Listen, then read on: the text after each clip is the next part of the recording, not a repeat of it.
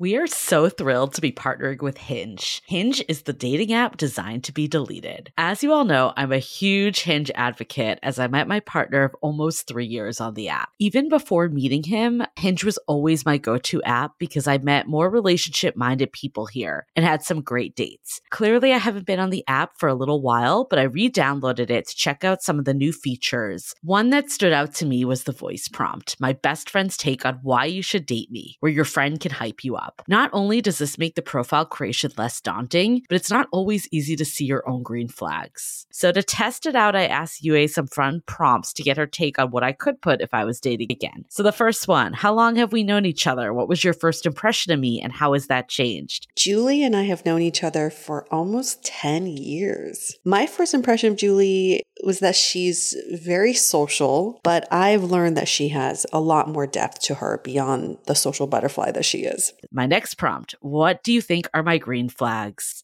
I would say she's deeply loyal. She believes in love, curious mindset, and she is fearlessly ambitious. And then last but not least, what kind of friend am I? Julie is the kind of friend who will always have your back, no matter what. Damn, that feels nice to hear. So download Hinge and try voice prompts today. Then find someone worth deleting the app for. I love wine, but sometimes it can get really expensive, which is why I'm so excited that today's episode is brought to you by Last Bottle Wines. If you don't know, they're a Napa-based online wine shop with a twist. They offer just one hand-picked wine per day until it sells out, which is often in hours. So new day, new wine, always at incredible prices. We're talking 30 to 70% off retail. And the best part is that there's no subscriptions, no fees, and no minimum purchase. Just a daily email with a really great wine. They're offering Dateable listeners 10% off your first order with code Dateable. And now is such a great time to join as their marathon sale is coming up on March 28th and 29th. They flip that one-day rule on its head and offer back-to-back deals, which means that wines are only up on the site for a couple minutes at a time and shipping is 100% free. They sent us a mini marathon package of some of their favorites, and let me tell you, they were delicious. Sign up at lastbottlewines.com and use the code Dateable and find out why Last Bottle is the most fun way to discover and buy amazing wine.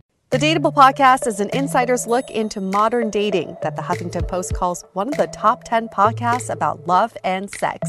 On each episode, we'll talk to real daters about everything from sex parties to sex droughts, date fails to diaper fetishes, and first moves to first loves. I'm your host, Yue Xu, former dating coach turned dating sociologist. You'll also hear from my co-host and producer, Julie Krafchick, as we explore this crazy dateable world.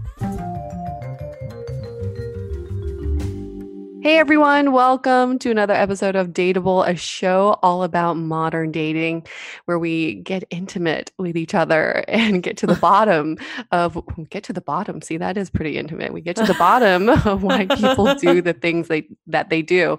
I'm feeling extra sexy today because I'm in this new mic setup. And if you can watch this on our YouTube, it's so phallic. I mean, the Blue Yeti mics are just ginormous penises. And whenever someone else sees it, we make fun of them. But now I'm using mine. It's a big white penis in front of my face. It like literally covers my whole mouth. It really is. And every time I look at it, I'm like, how do you fit that? How do you even... Do you think whoever made the Blue Yeti was just like, we are going to produce these and watch all these podcasters with this super phallic thing in their mouth and just laugh every time? Yeah. It's just a joke because the actual mic is probably like 1/10 the size, and they just put this big phallic penis over it as a case. Well, if yours is phallic, mine's a micro penis. Yeah, you got a micro penis. This is like the extra push to come on YouTube because you'll see the differences in sizes of these two mics. Yue and I are actively, remote podcasting. It works, and then there's always a hiccup. So for all the people out there that do podcasts on your own, you probably are feeling us. If you don't, there's a lot of work that goes into podcasting that people are unaware of. So this is just pure hilarity because I've got both of my hands wrapped around mine. And Julie, you can probably fit that little thing. Oh, I could definitely deep throat this thing. Oh. You heard it, ladies and gentlemen. She just said she could totally deep throat her mic. Not that while I will. I can barely Not lick that mine. I will, but yeah, yours I couldn't do that one. That's for sure. I had a friend in high school who gave a blowjob for the first time ever, but apparently his penis is so big. She had a bunch of broken blood blisters in her mouth. Like her whole mouth was just blistered and bloody. Like, what? But that was her first experience of giving a blowjob. So that will make you never want to do that again. That's for sure. I'm pretty sure she's never given another blowjob. Did she have the Blue Yeti? Yeah, right. She's like, it was like a metal tasting thing. That was a microphone, honey. But this thing is pure hilarity. And I mean, like, for anybody who's ever done podcasting or sound anything, I'm sure you've gone through all kinds of equipment just from 5 years of doing the show. I think we've recycled through like 6-7 different mics, Julie, like different mic setups, recording setups. I don't even know how many mics we have at this point. We're still trying to find the one, it's just like dating. It's just like dating. Got to find the one. It's either the micro penis or the huge penis. Nothing in between. Yeah, this is no Goldilocks here, bitches. It's just either big or small. But this week, okay, so let's get to updates from this week. Since nothing crazy happened, I guess we should make up our own. Julie's mic just fell on her boob. She was just, what is that? Like, that's not motorboating. It's like titty fucking, right? Titty fucking, that's it. Oh my gosh. Okay, I know we're digressing here. We were like, we're going to keep this intro really short. No, this is going to go for 5 hours. When you did that, it reminded me, because again, back in high school, all these thoughts. My friend had really big tits and she was able to titty fuck a lot. And I was really jealous because I can't even put a pencil in between my boobs. So I can't, like, your micro penis in front of me, Julie, I can't titty fuck that. But I was kind of jealous of what you just did there. I feel like, is that even a thing anymore? I feel like that, like, when's the last time you heard anyone mention that term? Like, never. High school, right? It's like box. High school. It went out with the window with the word box. I also like to hear from the men. Does titty fucking actually feel good, or is it just visually pleasing? Because like your titties aren't like wet or anything. Yeah, and also, like, realistically, boobs aren't that close together that it would be giving any circulation at all. It's probably just a visual thing. I think it's just going to be a lot of chafing, if anything else. Titty fucking question of 2020. That's the question of 2020. That's the question of 2020. Of everything that's happened this year, what we really like to know, get to the bottom of is titty fucking still a thing? If it is, please share your experience. Do you lube up your tits first? Do you lube him up first? Do you have to lick it first? I don't know. Like, there's got to be some lubrication, Well, now that we're talking about all this thing, maybe we should make our announcement up front. Julie's such a producer. She's like, listen, we still have an agenda. I don't know why. It's because I'm holding this thing with both my hands. I just want to talk about sex. Everything I'm thinking about right now is just sex. I'm like, well, that's what got me thinking about our announcement. So we're doing a live sex. We're doing a live stream. We haven't done one in a while. We're going to do a private one in our Facebook group. So we're going to have the ability to ask all sorts of questions. So if you do want to know about titty fucking or any other questions, like, we can answer it. That's the tie back here. There you go. It all goes back to sex. We are doing this live stream. There may be some live titty fucking going on too. But that will get us kicked off Facebook. But that will get us views. Whatever gets us views these days, we're willing to do. Not with our own titties, but like, someone will volunteer. But that is one of the topics we are addressing, among many other things, like newest dating terms that we've never heard of. We're going to get to the bottom of those. We may be introducing some surprise guests from our Facebook community who wanted to say a quick hi. We are unveiling something big, bigger than titty fucking. Bigger than the Blue Yeti. Bigger than the Blue Yeti. You're going to need like 4 mouths for this to really consume what's about to happen.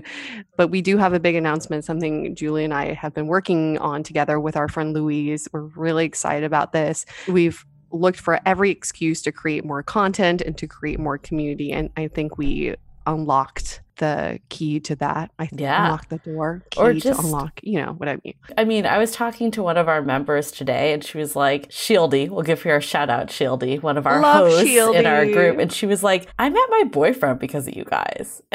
Yeah, she did. And not even No, but just really. Yeah, that's what she was saying. But also I think it was like the fact that, it just like gave her confidence and, just showed her like different perspectives. She kept saying is like, now I don't think about things so linearly. But also not only did she meet a boyfriend, but she like met her people that she hangs out with, that she's like, this is like a legit family that I look forward to seeing every single Thursday. So yeah, that's a firsthand testimonial here of how we're changing lives every day and how we're going to continue to change lives. And Shieldy has changed my life. I don't normally wear lipstick, but I'm wearing lipstick today because I thought of Shieldy.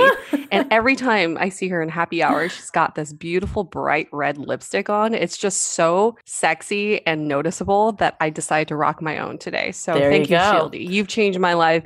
I may still be in pajamas, but I'm rocking that lipstick because of you. Well, the good news is with Zoom, no one knows if you're in pajamas. You can show up to our live stream. You could be in your pajamas. But yeah, our live stream is going to be this coming Thursday at 5:30 p.m. Pacific, so 8:30 Eastern time. So if you are not already in the Facebook group, this is the final call. No, it's not the final call, but you should do.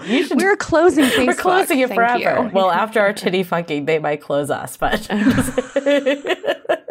It's educational. It is never the final call, but you should get in here because people love it. We had a bunch of new people that joined last week that like said how amazing the community is. And, it can be all levels. Like some people are just lurkers and they say like, hey, I haven't actually posted much, but I love this. I look forward to reading everything every day. And then some people are like actively at every happy hour. So you can do you and pick what works for you. There's something for everyone here. And there's going to be something for everyone in what we will be unveiling on Thursday. And a huge selling point of our group, Julie, I think it's that you don't have to be single. In fact, we have a lot of people who aren't single. They're in relationships. People just want to talk about love. They want to talk about connection. Right now, too, all the rules have changed. Like we were already saying there's no rules before COVID, but now like who the fuck knows what's going on? Like if you're dating, if you're in a relationship, everything's different. Like I shared this last week that I had my first we want to know socially distanced date this week. And it was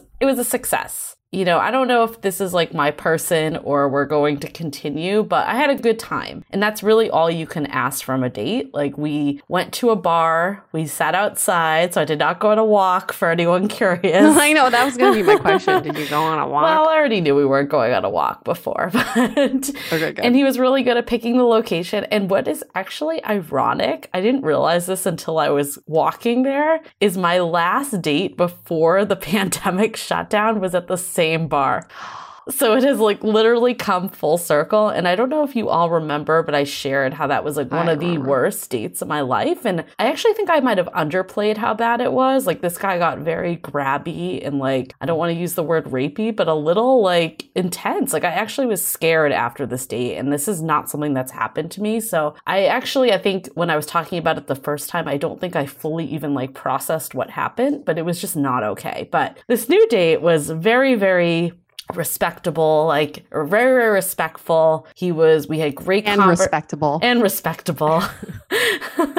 All the R's. Not rapey though. Not rapey. Maybe not all the R's actually. Just the good R's. The good R's only. But yeah, we had really good conversation. We talked actually a lot about politics, so we'll get into that too, about some of our upcoming experiment and some of the thoughts people had. But we just had a good time. I think like what's interesting, why I brought this up to like navigating current dating, I think the part I like one of my friends like texted me after was like, how was it? And I'm like, I think it was good, but there was like no social cues for dating. You know how like you're used to like someone either like touching your leg or like playfully touching your arm or even going in for the kiss at the end. Like when the date ended, he's like, I would hug you, but like it's just like all of that is gone and it's not any reflection of the connection. It's just very interesting as someone like trying to read it. Like all the cues that we used to read are no longer cues. That's fascinating. I didn't really think about that because there is no written code for dating anymore, and you don't actually know what people are comfortable with. You have to take several steps back. Also, the other thing is we only did 2 drinks, but it was also outdoors. and it was pretty chilly that night. And poor guy, I commend him for this. He got his 4 wisdom teeth out the night before, and he still came to the date. What a good sport. I know. He could. That's a good boy. I know. He could. What a good boy. Now we're resorting to puppy play from the week before. Sorry, I can't shake it. But yeah, he got 4 wisdom teeth, so he couldn't actually drink any alcoholic beverages, and he couldn't eat anything that was hard, like any. Oh my god! So he basically had like a virgin mojito, and he had like smoothie. A dessert, because that was like the only. They didn't even have soup at the place. So, I mean, that's the thing is like he did like kind of cut it at 2 drinks. Like I went to the bathroom and came back and was like, I hope you don't mind. Like I got the check. So it's one of those things that I'm like, I don't know how to read into that. Like it could literally be nothing, or it could have been like, I want to wrap it up, you know? Have you ever had your wisdom teeth pulled? Yeah, it's painful. Do you remember how painful it was I'm the day shocked. after? I told him, I was like, I'm so surprised you're here right now. And like, it really is really nice that you're here right now. And you didn't cancel. That he made it through 2 drinks. Yeah, exactly. That's the thing too. Yeah. He is a hero. Yeah. I don't think I would have made it through 1 drink without swearing. Exactly. So we've talked since. We haven't like set up another date. I would definitely go on another date with him. Like I really enjoyed his company and personality, and he seemed like a really good guy. So there's nothing that like there. Would I say it was like the most intense connection I've ever had? No, but also I don't know if that's like just circumstantial too.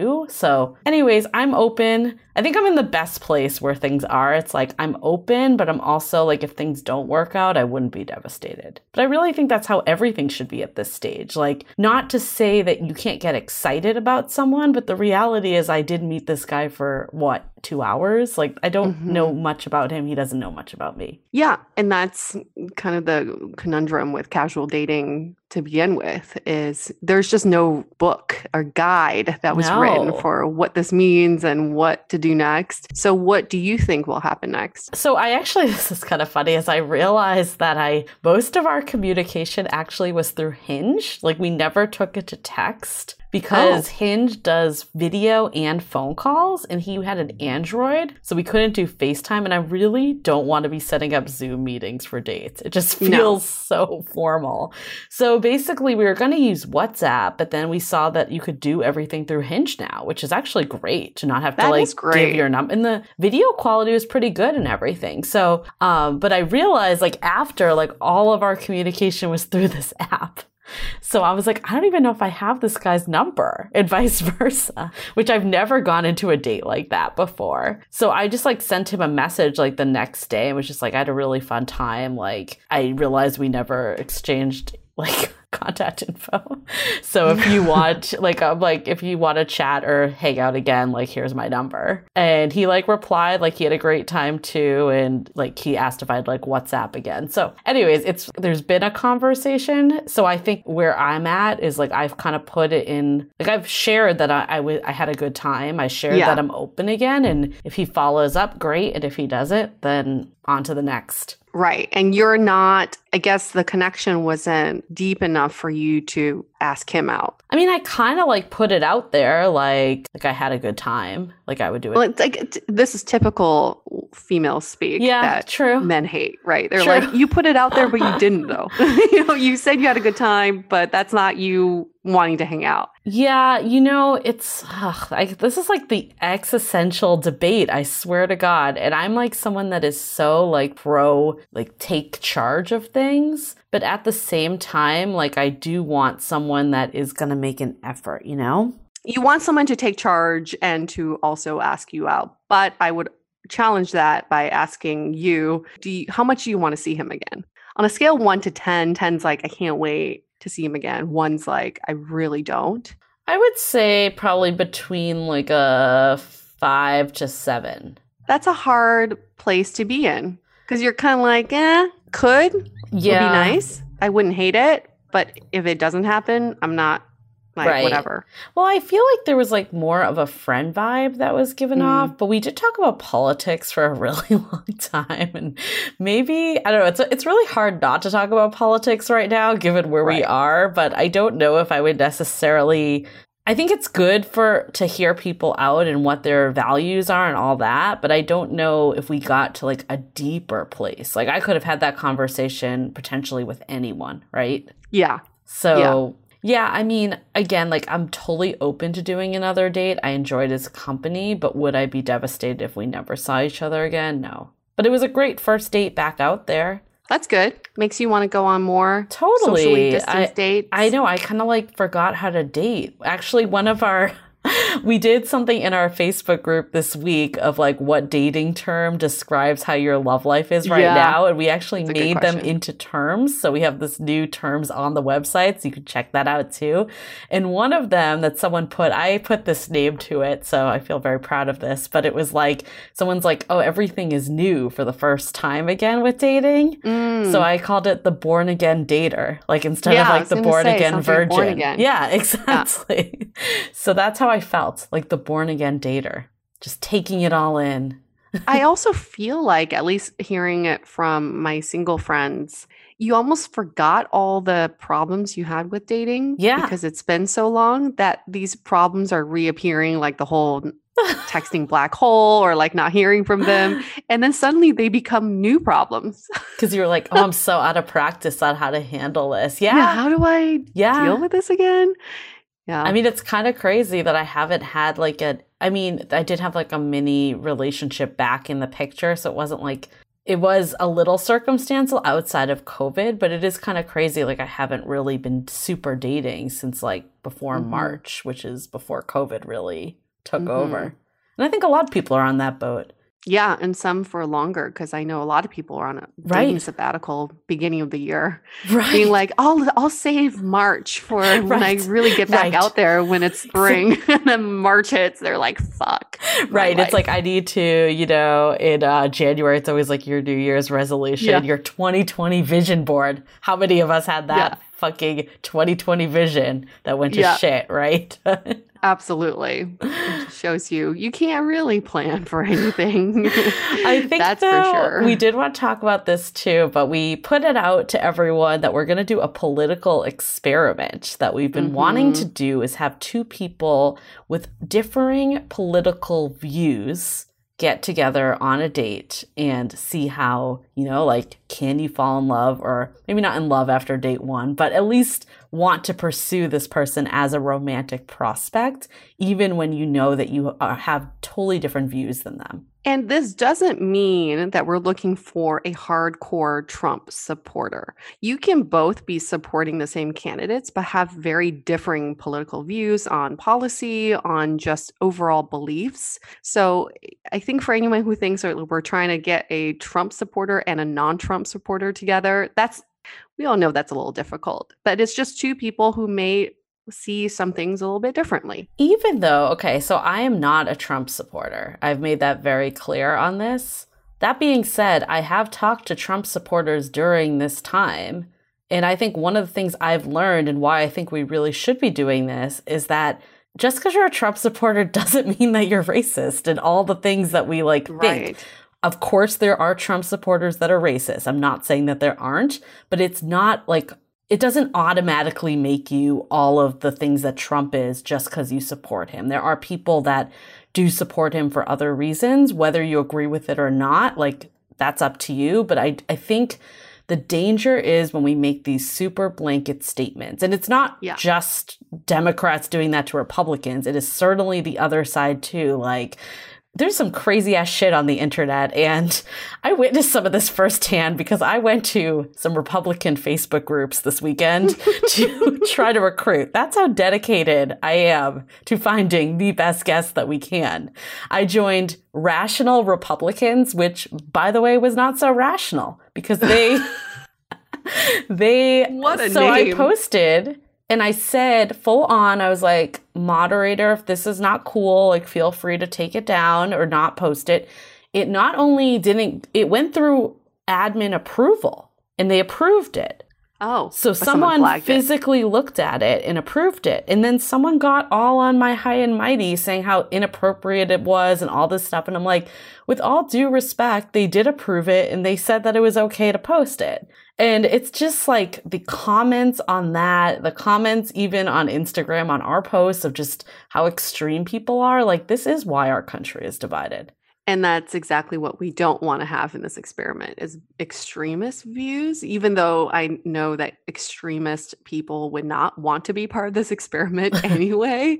We're not looking for two people to fight. We're just looking for a intelligent conversation. And that's why another requirement is it's not just opposing political beliefs, but we also want people who are very well versed in politics and who are knowledgeable about politics. So it's not just like, I hate you because you're a Trump supporter. Right, or you're a racist, etc., vice versa. Yeah. I think also it's going to be like that, like you kind of said, like there's natural selection of who even opts into this in the first place.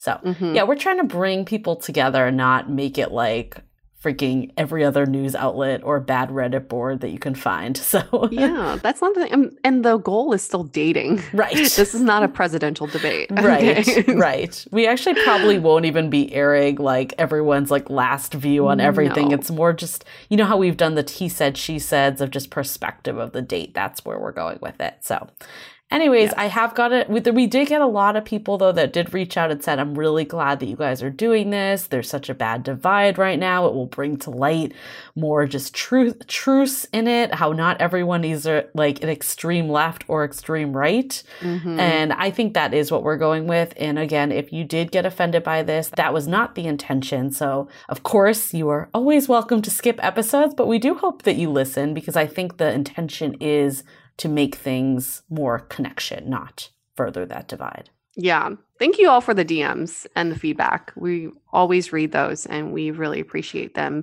We also read all of our reviews. Guess what? It's true. Especially if you give us a 5-star rating in Apple Podcasts. We read all of those. And then we find you on Facebook and stalk you. Just kidding. No, we can't do that from a username. Do you want to scare people from doing reviews? I'm not trying to scare them. We already scared them with the titty fucking. I can't scare them with this virtual stalking. They're still here. Sign me up for some virtual stalking. Yeah. Even like you're still listening either because you're still interested and you like us. Thank you. Or you're like my friend Yanwei who fell asleep to an episode he was listening to. Not ours, but ours is in his rotation. He fell asleep to something and woke up to us talking about something very inappropriate at like 3 a.m. Wait, which like, episode? What am I listening to? I want to hear this. That sounds like a story all in itself. Maybe that needs to come at the live stream. I think you might need to drop that story. This is a nightmare. It's happening. That's hilarious.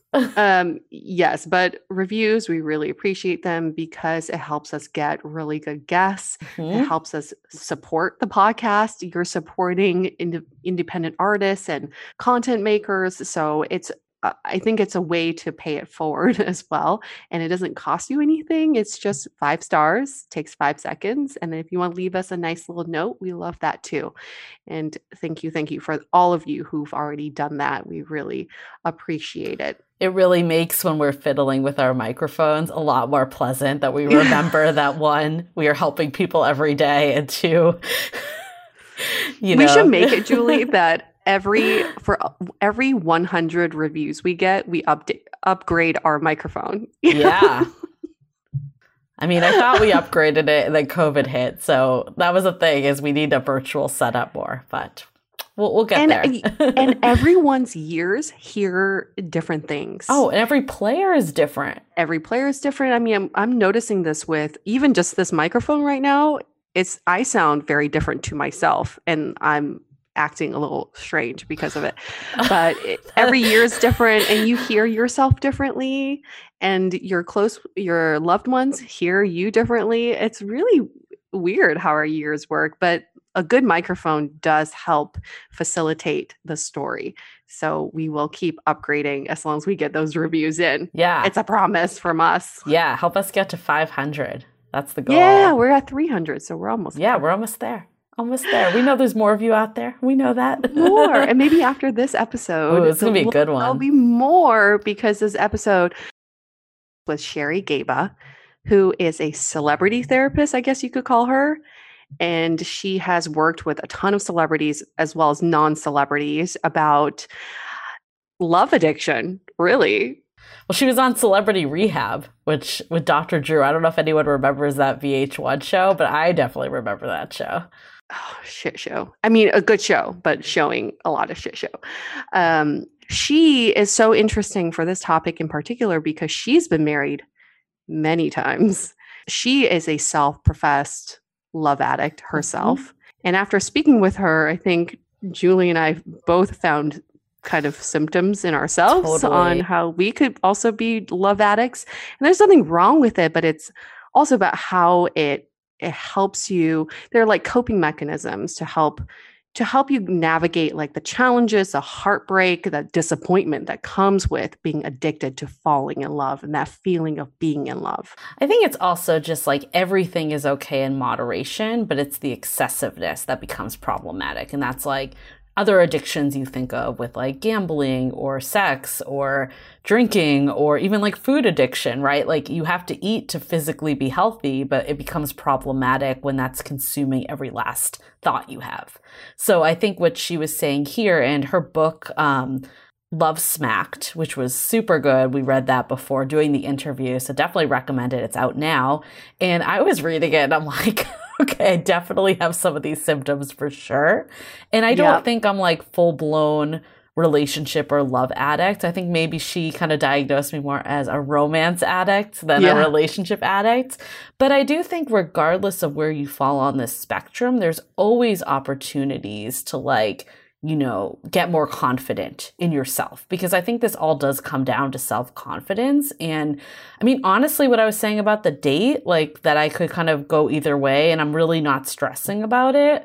Like there was a point in my life that I definitely stressed about, like if someone would text me back, even if I was a 5 to 7, like I would freak out, like if I didn't get that second date, and I would measure it against my self-worth. And I think having that confidence that like, yeah, you're obviously open and want good things to happen. And it doesn't mean that like love is an essential part of life. It doesn't mean that you're not going to have love in your life, but it also is staying true to yourself and not letting it like overtake you and, you know, just completely dismiss everything else going on in your life. It's related to our Would You Rather from a few weeks ago of would you fast forward to love 5 years from now, or would you stay put and live those 5 years? And our takeaway was finding love isn't the only thing in life. It's a beautiful thing. It's a beautiful part of life, but you can't sacrifice some of the other experiences you have just to find love. Right. And I think also it's you attract, like attracts like. So if you're feeling insecure, you're going to attract insecure partners and just set up relationships that aren't set up for success. So I think just all of this, like I firmly believe it is the internal work that really does make people truly dateable. Not to say the external hacks can't help, but the internal work is essential. And it's about falling in love with yourself too. Yes. That may sound really corny for some people, but for anybody who's been through that journey, you know that falling in love encompasses more than just your partner. Oh, totally. You have to fall in love with yourself first before you love someone else. Yeah. I'm feeling so warm. So I'm feeling like there's butterflies in my stomach, feeling lovey-dovey in a way that I want to show our love for our sponsor. Yes, I do. Thank you so much for our sponsor, BetterHelp. So in these unprecedented times, some of us may be experiencing unprecedented feelings. For me, I've talked about just feeling anxiety, and I had bouts of depression and just mourning for a lot of things that I've lost this year. So it's time to think about how are you feeling today and know that you're not alone in this mental health journey. That's where BetterHelp comes in. They offer online counseling with professional, credible, and compassionate therapists in a safe and private environment. Their counselors specialize in depression, relationships, trauma, pandemics, you name it. With 3,000 US licensed professionals across all 50 states, they make it easier than ever to find help. In fact, so many people have been using BetterHelp that they are recruiting additional counselors in all of those 50 states. Now, for Dateable listeners only, you get 10% off your first month with the code DATEABLE. Get started today by going to betterhelp.com/dateable and join over 1 million people taking charge of their mental health.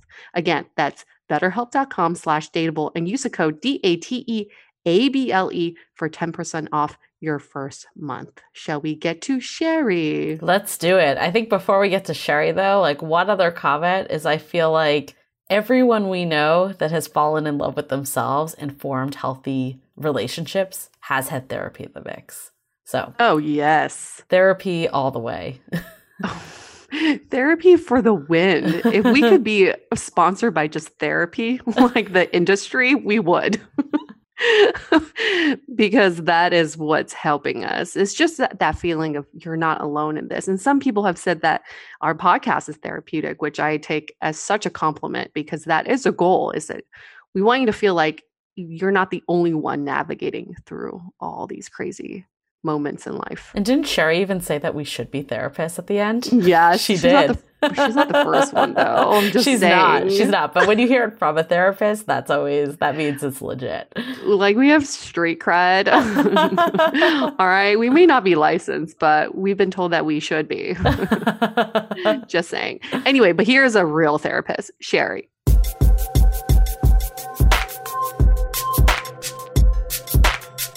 Now, there are different kinds of things you can be addicted to. You can be addicted to drugs. You can be addicted to sex. You can also be addicted to relationships. That's a little new for me. And our expert today, Sherry Gaba, she is the expert on relationship addiction. She's in her 50s. She currently lives in Calabasas. She's been there for 21 years, and she's currently dating someone but haven't defined the relationship. But get this, she's a psychotherapist, life coach, and author. She specializes in addiction recovery with her own private practice, but you may recognize her from being the go-to expert on Dr. Drew's Celebrity Rehab show on VH1, and later the spin-off show VH1's Sober House, as well as Celebrity Rehab's Sex Addiction.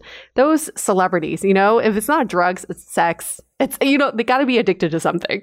And she's also an award-winning author of multiple books, with her most recent, Love Smacked, that is all about relationship addiction. So as I mentioned in the intro, there's different kinds of addiction, but what is relationship addiction, and how does it show up for people? So it's really interesting. And by the way, thank you for having me. I'm really excited to be here. And substances is a little different than what we'd call a relationship addiction. A relationship addiction is a process addiction. So when you think of like food addictions or gambling addictions or codependency or shopping, debting, those are all process addictions. And it's the same sort of feelings that drive addiction, which is usually some kind of early trauma, some kind of abandonment issue, some kind of attachment issue, dysfunctional parenting, abuse, some kind of neglect.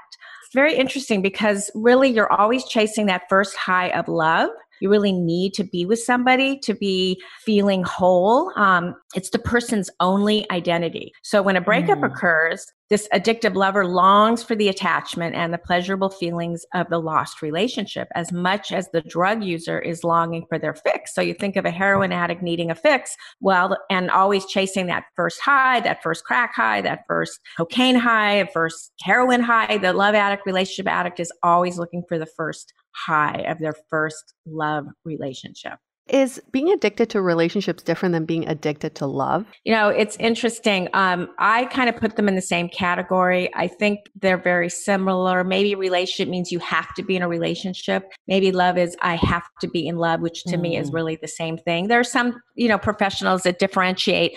I would say romance addiction might be a little different. Like you're always addicted to the high of the beginnings, that romance, just like an addict maybe, or an alcoholic sort of romance is over the opening up the wine and the cork and, serving them in beautiful wine glasses. So the romance addict is all about the first date and, where are they going to take me and, the roses and all of that. But they all sort of overlap. So I don't really worry about the word too much. I'm really here to talk about, obsession. It's basically an addiction to someone having to be coupled up, feeling lost without a relationship. Normal dating is you go on a date and then maybe it turns into a relationship and then sort of that bubble fades a little bit, which fades anyway, but the love addict, it never fades. They're always in that high zone, that love high zone. I always go through some of the signs and symptoms because there may be someone going, I still don't get it. Is it me? Is it me? So a lot of times love addiction, relationship addiction overlaps with codependency. So it's an over adapting to what others want. So you'll do anything for that relationship, which is also a codependent characteristic. You have no boundaries. You are just petrified of letting go. You are really scared about living in the unknown. You have to know. So for daters out there, that are love addicts, it's really painful. They're always trying to change, fix, manipulate others to be what they want them to be. They're sort of in love with the illusion instead of the person themselves. They need someone else to make them feel whole. They need that outside affirmation that for their self-worth. And again, like I said earlier, they have the withdrawal symptoms. Interesting. So in your book, you go deep into your own personal story about relationship addiction. Can you kind of take us through your own story, your own past relationships and marriages? Sure. Thanks for asking me that. Well, the main reason I wrote this book is I really want to eradicate the shame around, regular addiction, of course, but really the shame around having multiple relationships or, in my case, multiple marriages. I was a love addict from the get-go. And when I share my trauma story, you'll understand people don't just wake up and say, oh, I want to have a bunch of failed relationships. Oh, I want to have a really bad picker. Oh, I want to be abused, or I want to be with a narcissist or an addict. There are reasons that we pick these people. And even in my, 50s, I finally believe I got it. I left the alcoholic fourth husband when I was in my early 50s. And I really went on a journey of, uncovering and discovering. I worked with my trauma, early trauma stuff that I really never worked on. And the way I worked on it was more of a body type therapy where you really get the energy of your trauma out instead of just talking about it. You actually release that energy. And I can talk about that. But I was a preemie. And I always tell people this story. I was in an incubator for 2.5 months. I'm a little older than you lovely ladies. And in those days, preemies, they didn't know that they had special needs. They didn't understand bonding, attachment. And so I literally did not meet my mother for 2.5 months. I basically was not touched, nurtured, bonded, attuned. And so I really always was looking on the outside, looking for that approval. I was being fed through my feet. I wasn't fed a bottle those first few months. And I'm pretty sure they didn't pick me up all that much because they could feed me through my feet. So I always felt different. When I was growing up, if my parents were going out on a Saturday night, my little brother would be like, bye, have fun, go. And I would be like, wow, don't leave. So I always knew that I was different. And then I got that first hit at 14 with my first boyfriend. And that was like, oh my God. So this is what I've been missing. Just like the alcoholic says about their first glass of wine or the heroin of the first hit. And I'm like, oh, this feels so good. And now I feel whole. And now I feel loved. And I feel like I belong. And really that was it. And so I was in complete terror when I wasn't in a relationship. And problem is it sets you up for being abused. It sets you up for, having predators find you because you'll settle for anything, you'll settle for less. And that's a lot of what I did. Let's hold that thought for a sec. We'll get right back to it. This episode is sponsored by Viia. We all know there are things that can help set the mood in the bedroom, but did you know a little THC could also do that? Yes, Viia has developed a unique blend of pleasure-enhancing cannabinoids, libido-strengthening herbs, and a low dose of THC all into one mind-blowing gummy called High Love. This gummy, wow, it will awaken your senses, increase blood flow, and intensify any sexual experience. I've been pleasantly surprised by the High Love gummies because it is just the right amount of THC for me to have a good time without feeling sleepy. And hey, if THC is not your thing, Viia also offers a wide array of other gummies without it. And everything legally ships in 50 states with discreet packaging directly to your door. So if you're over 21, you can get 15% off and a free pack of award-winning Dreams THC plus CBN sleep gummies with our exclusive code DATEABLE at viiahemp.com. That's VIIAHEMP.com. Let the gummies work their magic. Head to viiahemp.com and use the code DATEABLE to receive 15% off and one free sample of their Sleepy Dream gummies. That's viiahemp.com and use the code DATEABLE at checkout. Take your passion and pleasure to a whole new level with High Love from Viia Hemp.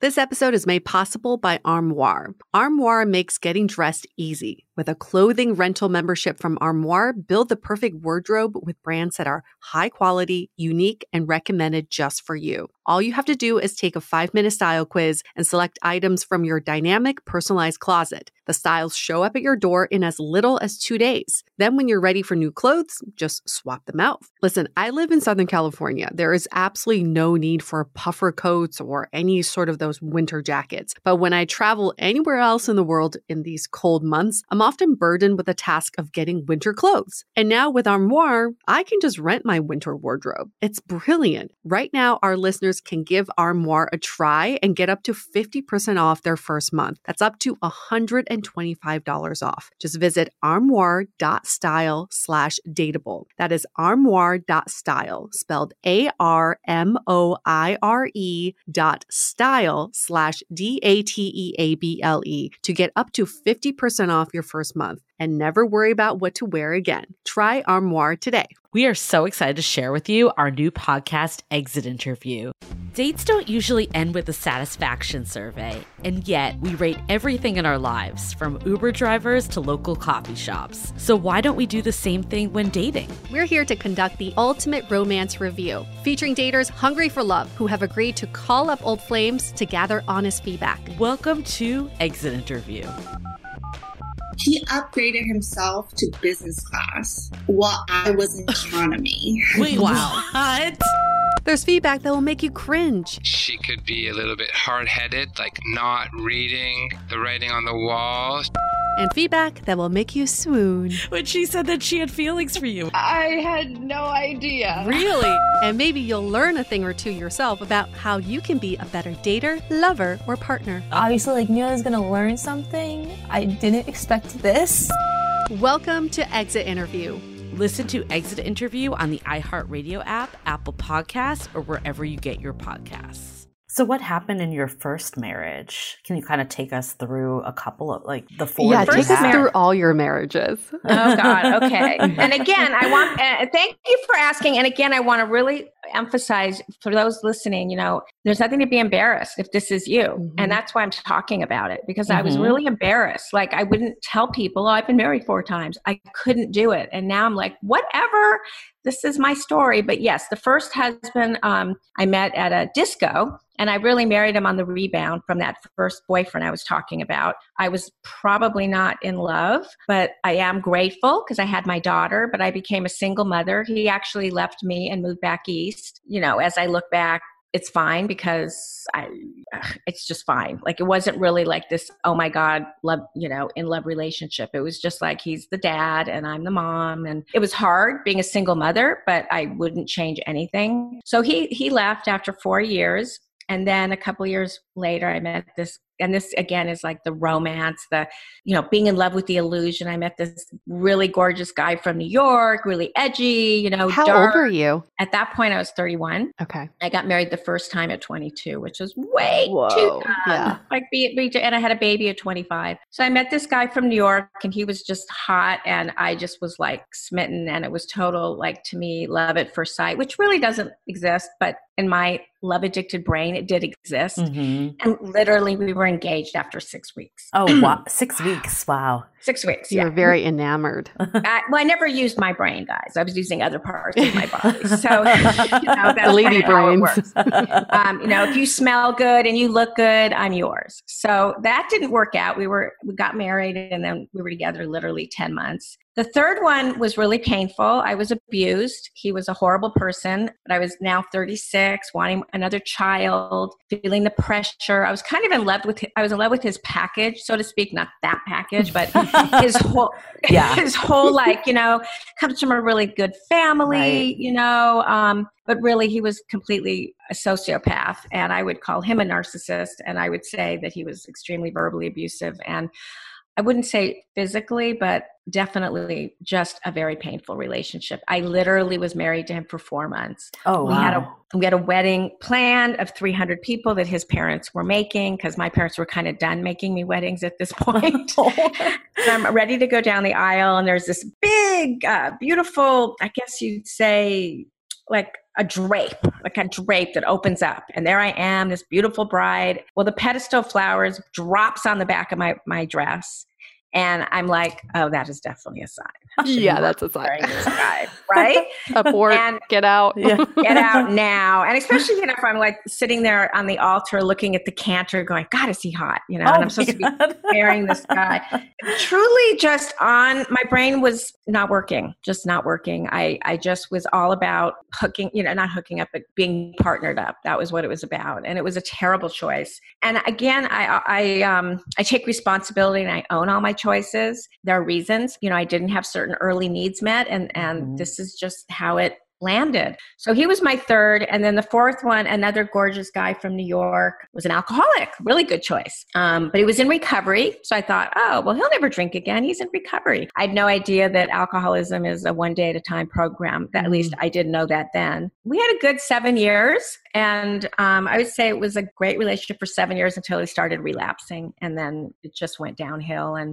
But that's really when I kind of woke up. That's why I created this program I have called Wake Up Recovery for Codependents. And you guys will probably put it in your show notes or somewhere. But it's a tribe of people that are just waking up to the truth of who they are. And, it's hard to do that when you're obsessed with other people, when you just need to be with someone no matter what, when you feel lost and empty and you feel like you're in the ethers without a relationship. And so it really is a waking up process. Sherry, if I'm doing my math right, you said you divorced the fourth man in your 50s and you were married for 7 years. So there was kind of a gap between your third and fourth husband, a few years. 36 to 42. Yeah. Okay. So gap. in those years, I mean, that's 6 years, right? Yeah. Were there any signs of thinking about the last 3 marriages, or were you just kind of looking for the next thing? It's a great question. I think part of the issue, and I'm not going to blame it completely, but I went back to graduate school at 35 and I was a single mom and I was driving 2 hours to USC and back, and I was trying to work and intern. And I think those 5 years that I was in graduate school, I was hardly present.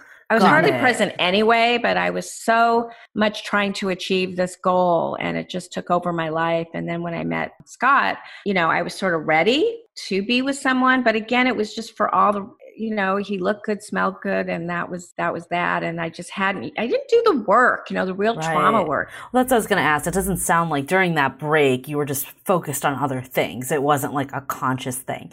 So while I was reading the book, I was like, there's some signs that I'm like, am I a relationship addict? Like what is the line between like being obsessively compulsive about an obsession with relationships versus like, just the standard anxieties that kind of come with dating and relationships? So in healthy relationships, when couples first meet, they idealize each other and they're forming a really healthy attachment. But as love matures, it becomes less intense, a little more secure, trust develops alongside the love. But people with relationship, addiction never get past that initial stage of falling in love. They idealize the person they're in love with, but never feel secure enough to trust them. And then they become dependent on the person they love in an unrealistic way, hoping somewhat this person will create a kind of happily ever after for them. So it's unrealistic to expect anyone else to create a satisfying life for you. So inevitably, you're going to be disappointed because you're kind of in love with the idea of love. You're sort of in love with the illusion instead of the real person. And ultimately, they're never satisfying and can't seem to live without them, which is the other problem. But they're not based on healthy bonds. They're on a psychological bondage, which is the relationship addiction or the codependency. So I want to go back to Julie's question, because I think in my experience with addicts, they never recognize themselves in these symptoms. They're like, that's not me. I just like being in relationships. I'm a serial monogamist. Like, what are some common phrases that someone would say to themselves if they are somewhat addicted to relationships? I don't know about phrases. I mean, it would just be they're always on the search. They're always on the next dating app. One is over or not even over and they're on to the next one. It's more of a behavior of just the search, and the panic sets in that they have to have somebody. The panic. That's key right there. Terrorized. When you first meet someone, you fall in love instantly. You think of them constantly. You're immediately fantasizing about a future together. These are some signs that you're getting a little obsessive. You overwhelm partners with attention. and you feel it's your responsibility to fix your partner and make them perfect. Because again, you're falling in love with an illusion. And if you had to let go of that illusion, then you'd have to let go of the goodie. You try to put a square peg into a round hole because you want it to work. You're not your authentic self, and you're always trying to change yourself to suit them, to fit in. It's really hard for the digital dating landscape because it kind of sets you up for addiction. It's already an addictive app. The people that make those apps are already gamifying it so that it is addictive.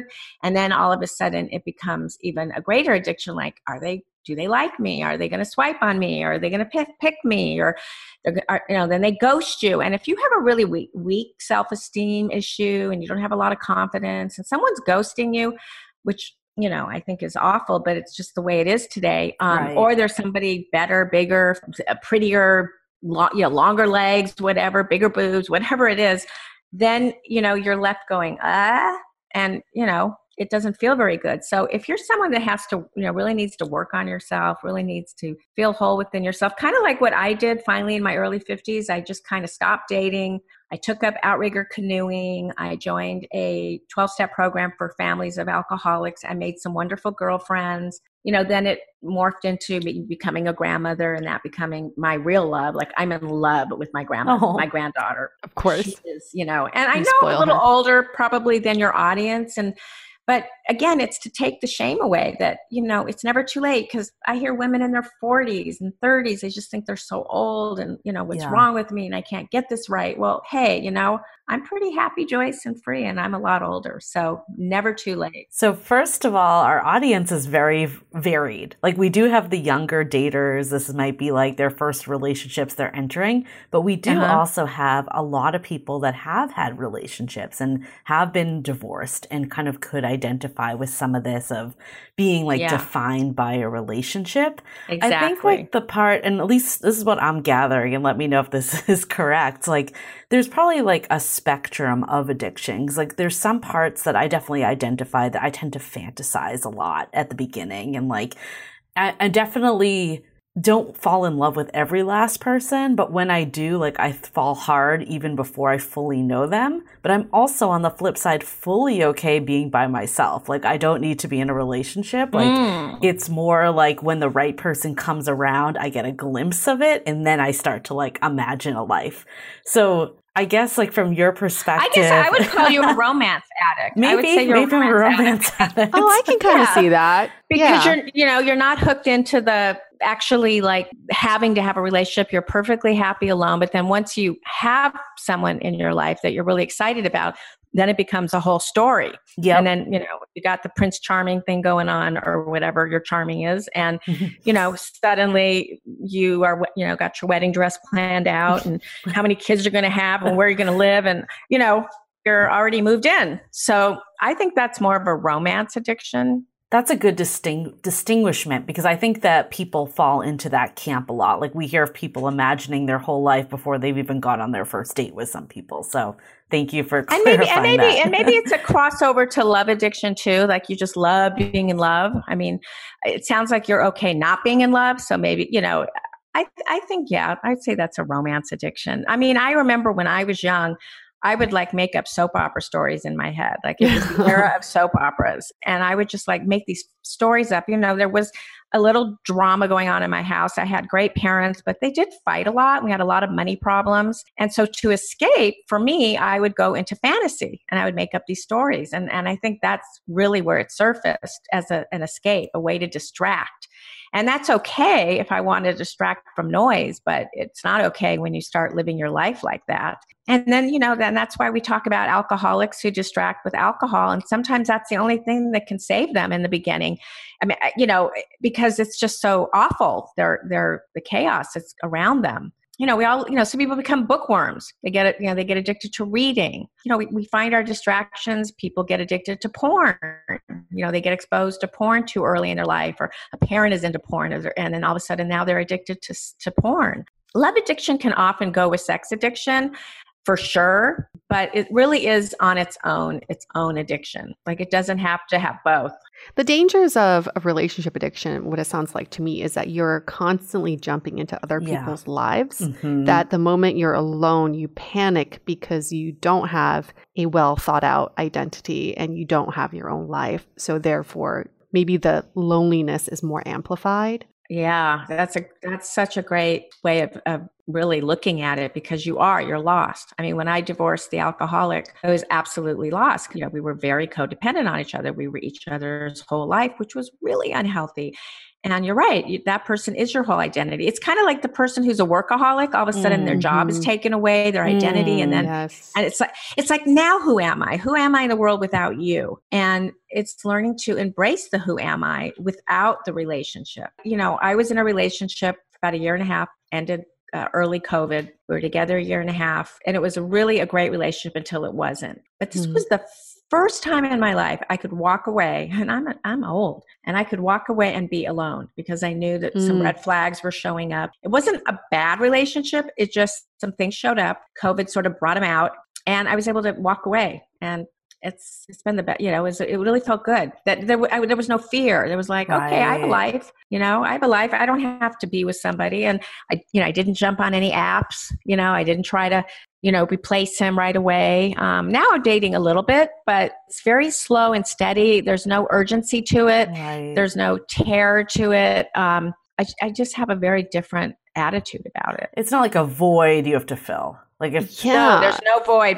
Literally, there's absolutely no void. I feel like I have the most wonderful whole life anybody could ask for. I have my daughter, my granddaughter, my career, my work, my friends. My canoeing is, unfortunately, because of the pandemic, I haven't been doing that, which is really sucks, I have to tell you. And not having 12-step meetings in person really sucks. That's another reason why this tribe is so great, because people are, you know, what it really is, guys, it's a wanting connection. We all want connection, but we got to find healthy connection. And that's why I created that Wake Up Recovery and program, because I want people to feel like they're not alone. You have a tribe of people that have your back. You know, we've got you.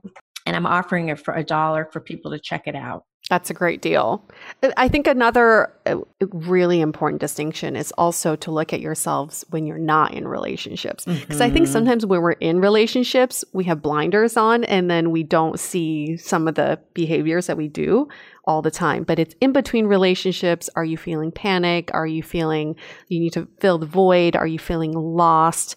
Like those are all really important symptoms, I guess you could call them. Or if you're a totally different person. Like I think if you're like, I know some people that are just totally different when they're in relationships versus single. And I think that is a big piece. I love that you both said that, because that's so true. I mean, my daughter, literally, I would, after the relapses with my ex-husband, we hadn't quite divorced and separated, but he would leave and then we'd go back and leave. There was this little drama going on for a minute during those relapses, and people that have loved an alcoholic know what I'm talking about.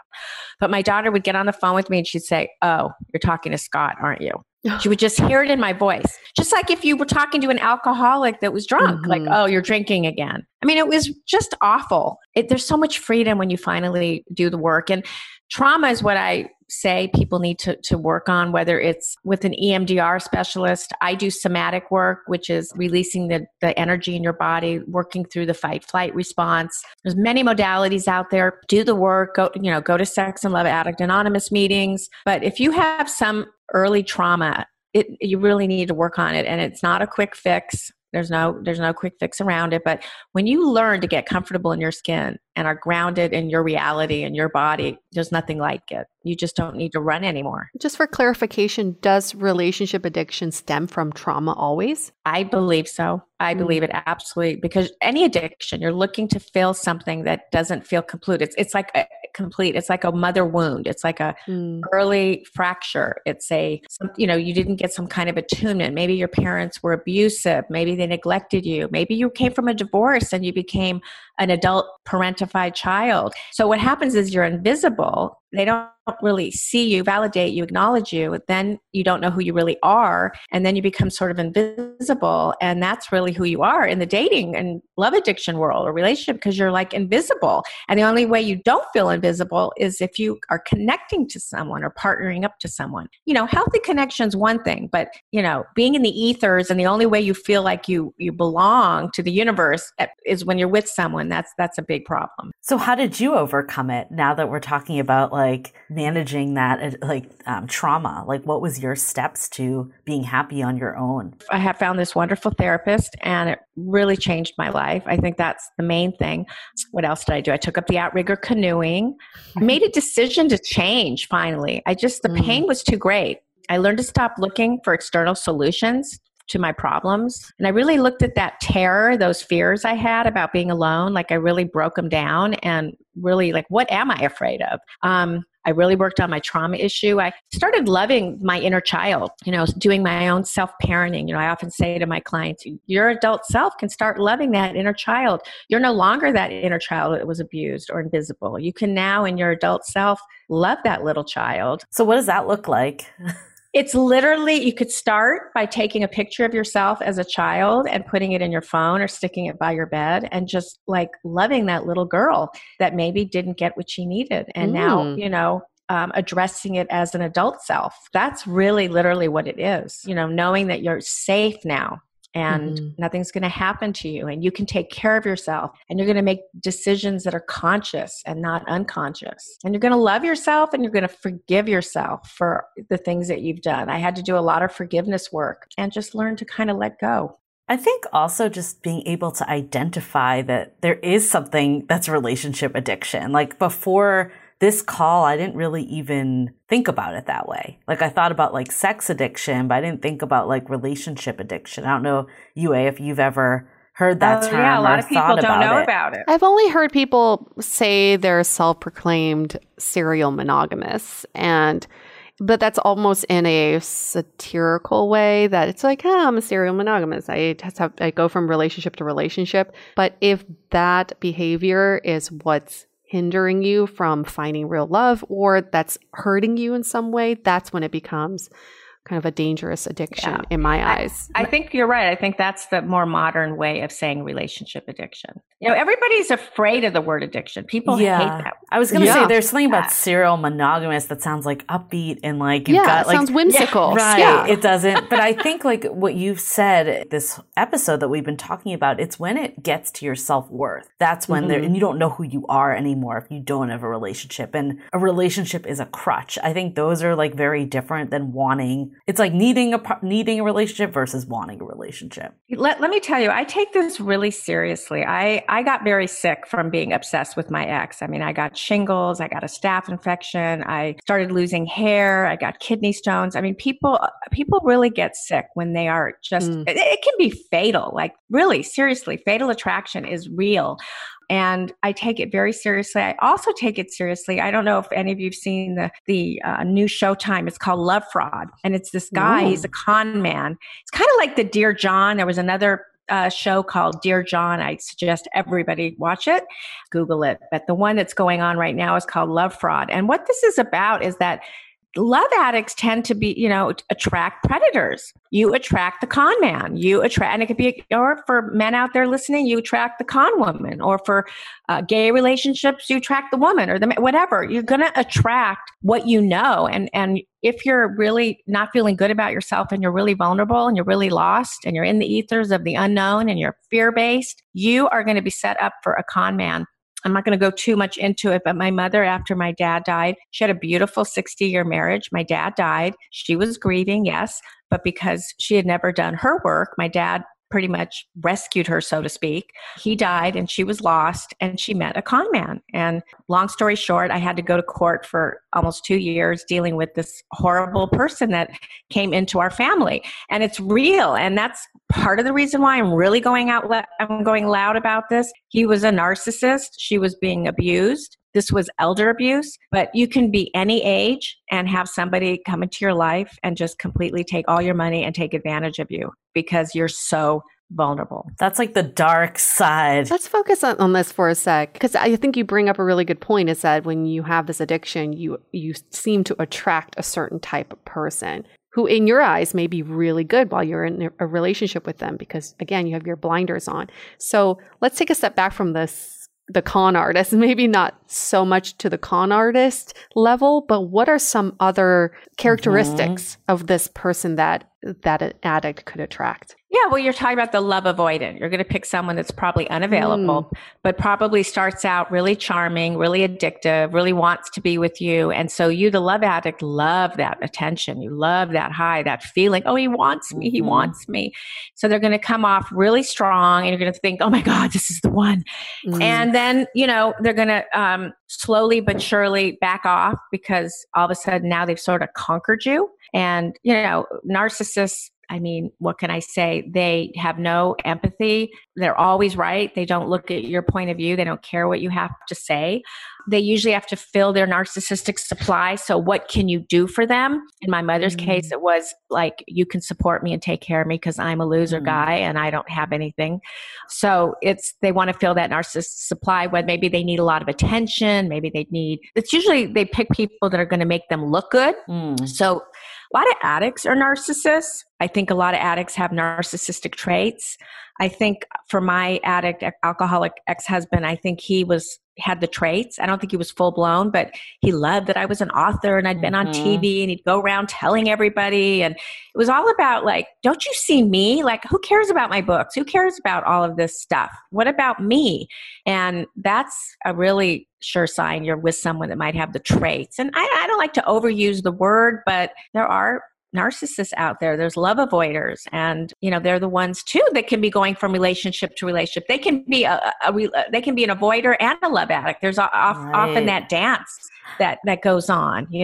I feel like that the love avoider, that chapter definitely resonated with me because I think that I've definitely had some of those in my past, and I think sometimes it's not coming from a narcissistic sense. It's more coming from they're not physically able to be in a relationship. Like maybe they don't have their career in order enough, like they can't support someone, or like something isn't there for them, but they still want it to some degree. But then when it becomes real, they start to like run away from it. Well, then I'd have to ask the person who meets the avoider that wants them, why would you want someone that doesn't have a complete life? Like, why would you want to be with someone who has a shitty job? Or, because I've been there, done that. Yeah. And it's not fun. I'm not saying, they're losers. I'm just saying, get your life together, dude, and then give me a call. Like, I'm not trying to be cold, but I don't usually think it's because of the job or that. I think often it's an intimacy issue. I think it's their own trauma that they get scared to death of connection. Like as soon as they start to have feelings, as soon as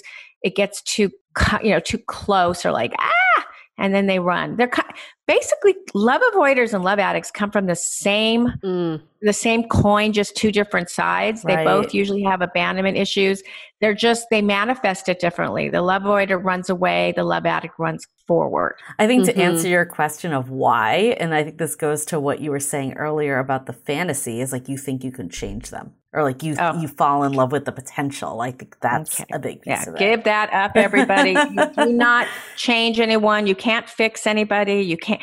And, you start doing that, you become very codependent, and you'll always be unhappy and resentful because, expectations are, there's a saying, I'm probably not saying it right, but expectations are like resentments on their way. So true. I can name one. No, I think I can name two of my friends who are relationship addicts. And this is what they would always say to me. If he could see that I'm so good for him, then he's going to have the best life ever.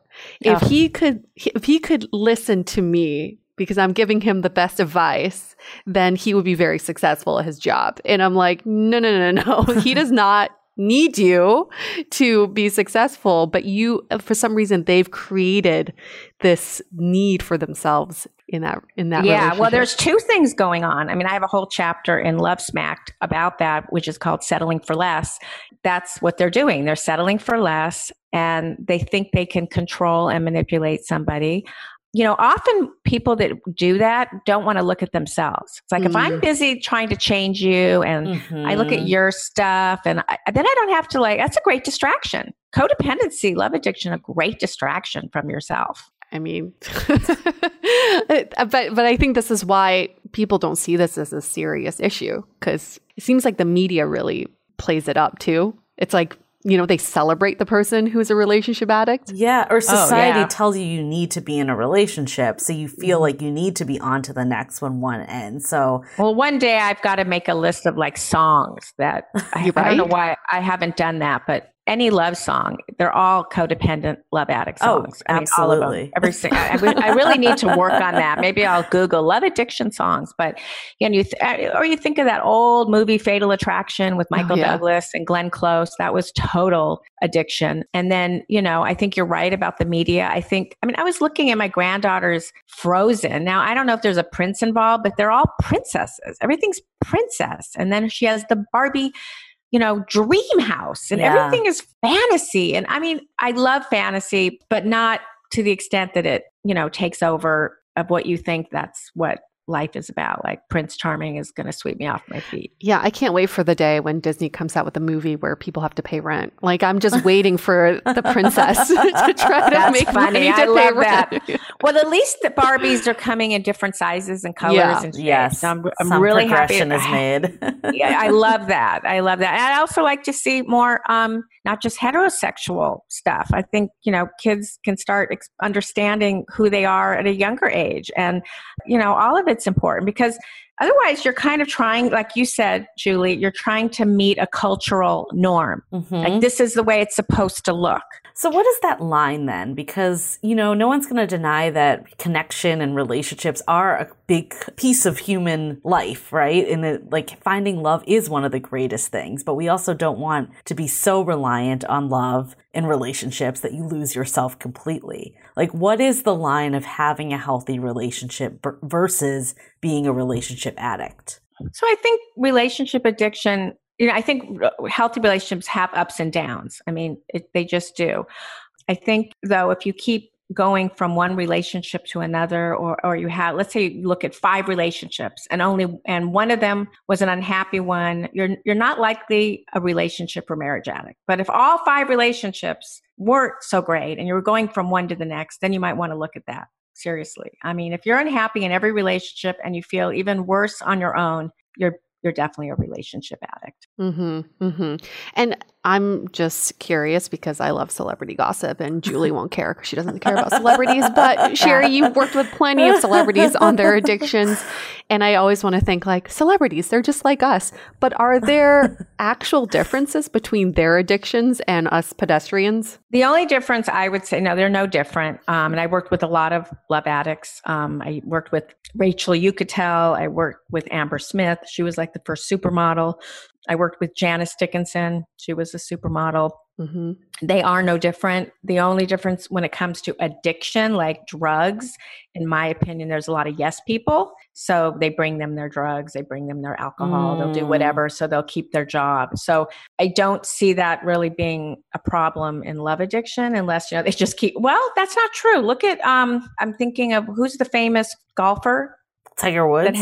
Yeah, Tiger Woods had all those relationships. So I would call him a sex addict. And I think his yes people brought women to him, most likely. I think I heard that. So, or look at Harvey Weinstein. Yeah. People hid women for him. Yeah. So that's more maybe sex addiction, I think. But even like for us, I guess, quote unquote, normal people, our relationship addiction stems from this idea of not abundance. I think we think, oh, what, when I'm single, am I going to find this next person? Like there's just not enough. The numbers aren't in my favor. But I think for celebrities, they're always in this area of abundance. Plenty of people would want to get into relationships with them. So it's interesting that they always also have an addiction. But the trauma is probably there. I think you have a fantasy of how you think they live, because they all get up and go to the bathroom the same way we do, honestly. And they are no different. And in fact, they have more to worry about because they have more money, more goodies, more fame. And they're going to, they have to really think about who they're attracting. Gosh, who was it? Martha Stewart. I remember she was on TV talking about joining Match.com. And I think she was serious. So here's a woman who's a zillionaire, and she's on there too looking for love. So I don't think it's that easy just because you're a celebrity. I think that's a fantasy. Julie's like rolling her eyes. She's like, I don't care. No, I don't care about these celebrities. I actually thought it was an interesting question because It's a at good the question. end of the day, if you have unresolved trauma, it doesn't matter if you're a celebrity. It doesn't matter if you're a Exactly, millionaire. Like, you exactly. still have the same shit to work through. Unfortunately, you can't pay for that just to magically like poof and go away. I hope I didn't make you feel bad by saying, oh, they're, I'm not trying. I mean, I think it's fine. You love celebrities. I think it's part of the youth culture. I don't know how old you are, but I think it's part of the celebrity narcissism. Like, I want to be famous. And so we think famous people just have it so good and so wonderful. I mean, my daughter is a very, very, very big publicist in Hollywood. I'm not going to mention her client list, but she's got very famous people, and they're, they get sick. They get, Oh, yeah. I think we're just enamored with, again, it's the outside stuff. And then I think reality TV kind of, influenced that a little bit. Like, oh, I can be on TV. Or, oh, how about I'll become like an influencer. Watch me on influencer. So we're just addicted to all of that stuff because it's an outside thing. And it really comes from within. I mean, I did celebrity rehab, and I was like a little celebrity for about a minute. And I did a lot of TV interviews. I was going to CNN and BioChannel and E! News. These are in the days when everything wasn't politics. And then it ended. I wasn't doing so much of that, and then it's like, who am I now? Oh my God. Nobody likes me. Nobody's calling me for interviews. And it had nothing to do with me, so we got to be really careful. Well, you're on Dateable now, so there you go. I am. And you know what? You guys are, and you're listed on a very high ranking or something. I don't know if we are. So I'm very, very impressed that you have this, obviously you're really good at what you do, and you know your stuff, and hopefully mostly healthy, so that you can, talk about healthy issues in a healthy way. That's our goal with this podcast. And I think this is a great way to talk about takeaways. That's like our trademark is on Dateable. We want to take away from all this great information that you just gave us. So I can kick that off. I think the number one takeaway is addiction is unhealthy, no matter what you're addicted to. I think I could say I'm addicted to happiness, and that's also an unhealthy addiction. And being addicted to relationships has so many dangers to your own self-worth and your identity. But I think first and foremost, it's just unresolved upbringing, trauma, and issues from the past that we tend to cover up with relationships. And so I think, again, my biggest takeaway is one, acknowledging that you have an addiction, and two, sitting with that pain. I have a few friends who are addicted to quite diverse range of things. Yeah. But they always say that there's that pain that they want to go away. And they don't sit with it. They want it to go away. Right. And I think it's really important to sit with it. And I think the other takeaway I have is a lot of times we think about relationships as this cardboard paper cutout. So anybody could sit in there and fulfill this role of a boyfriend or a girlfriend or a partner. But we don't, when we actually enter into relationships, we are having them conform into what our idea of that partner should be. Oh, absolutely. And I am guilty of doing that too, because we fantasize. During my single days, I fantasize about what my future boyfriend will be like. Yeah. But nobody's going to be that cardboard paper cutout. I mean, it's just nobody's going to be that exact person. So nobody is perfect, but you just want to be clear. Your body. That's why when you do the work, the trauma work, your body will tell you when something's not right. When I broke up with this last person, I started getting anxiety because I knew something wasn't right.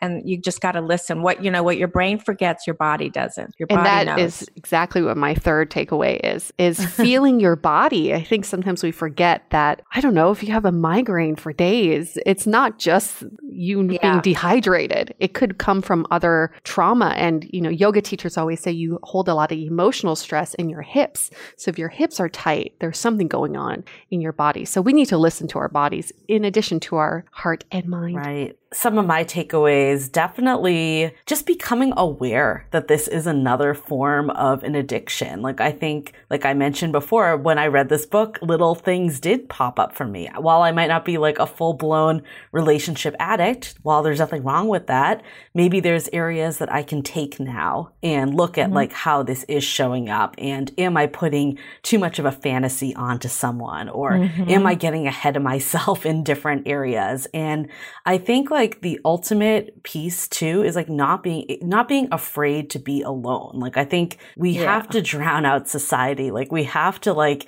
take a step back and just make sure that we're at the end of the day, like we're happy, whatever that means. Like I think so much of us believe that a relationship will make us suddenly happy. And that's why we're relationship addicts. We're trying to fill a void. We're trying to jump to the next. And I know personally, like all the times where I've attracted like actual healthy, happy partnerships was when I was in a good place myself. Of course. And I think if you are feeling like, oh, like you said, Sherry, like there's a pattern here, like all the partners I'm dealing with, like I'm miserable in these relationships, yet I still want to stay because being in a relationship is better than not being in a relationship. I think it's time to take that pause and feel like it's okay to be alone for a little. Like I think a lot of people are afraid to stop dating and being in relationships because there's like a time crunch that's happening in this. Yeah. Like we got to keep moving. We can't stop. But oftentimes, like taking that pause actually is moving you way ahead because you're not just on a hamster wheel doing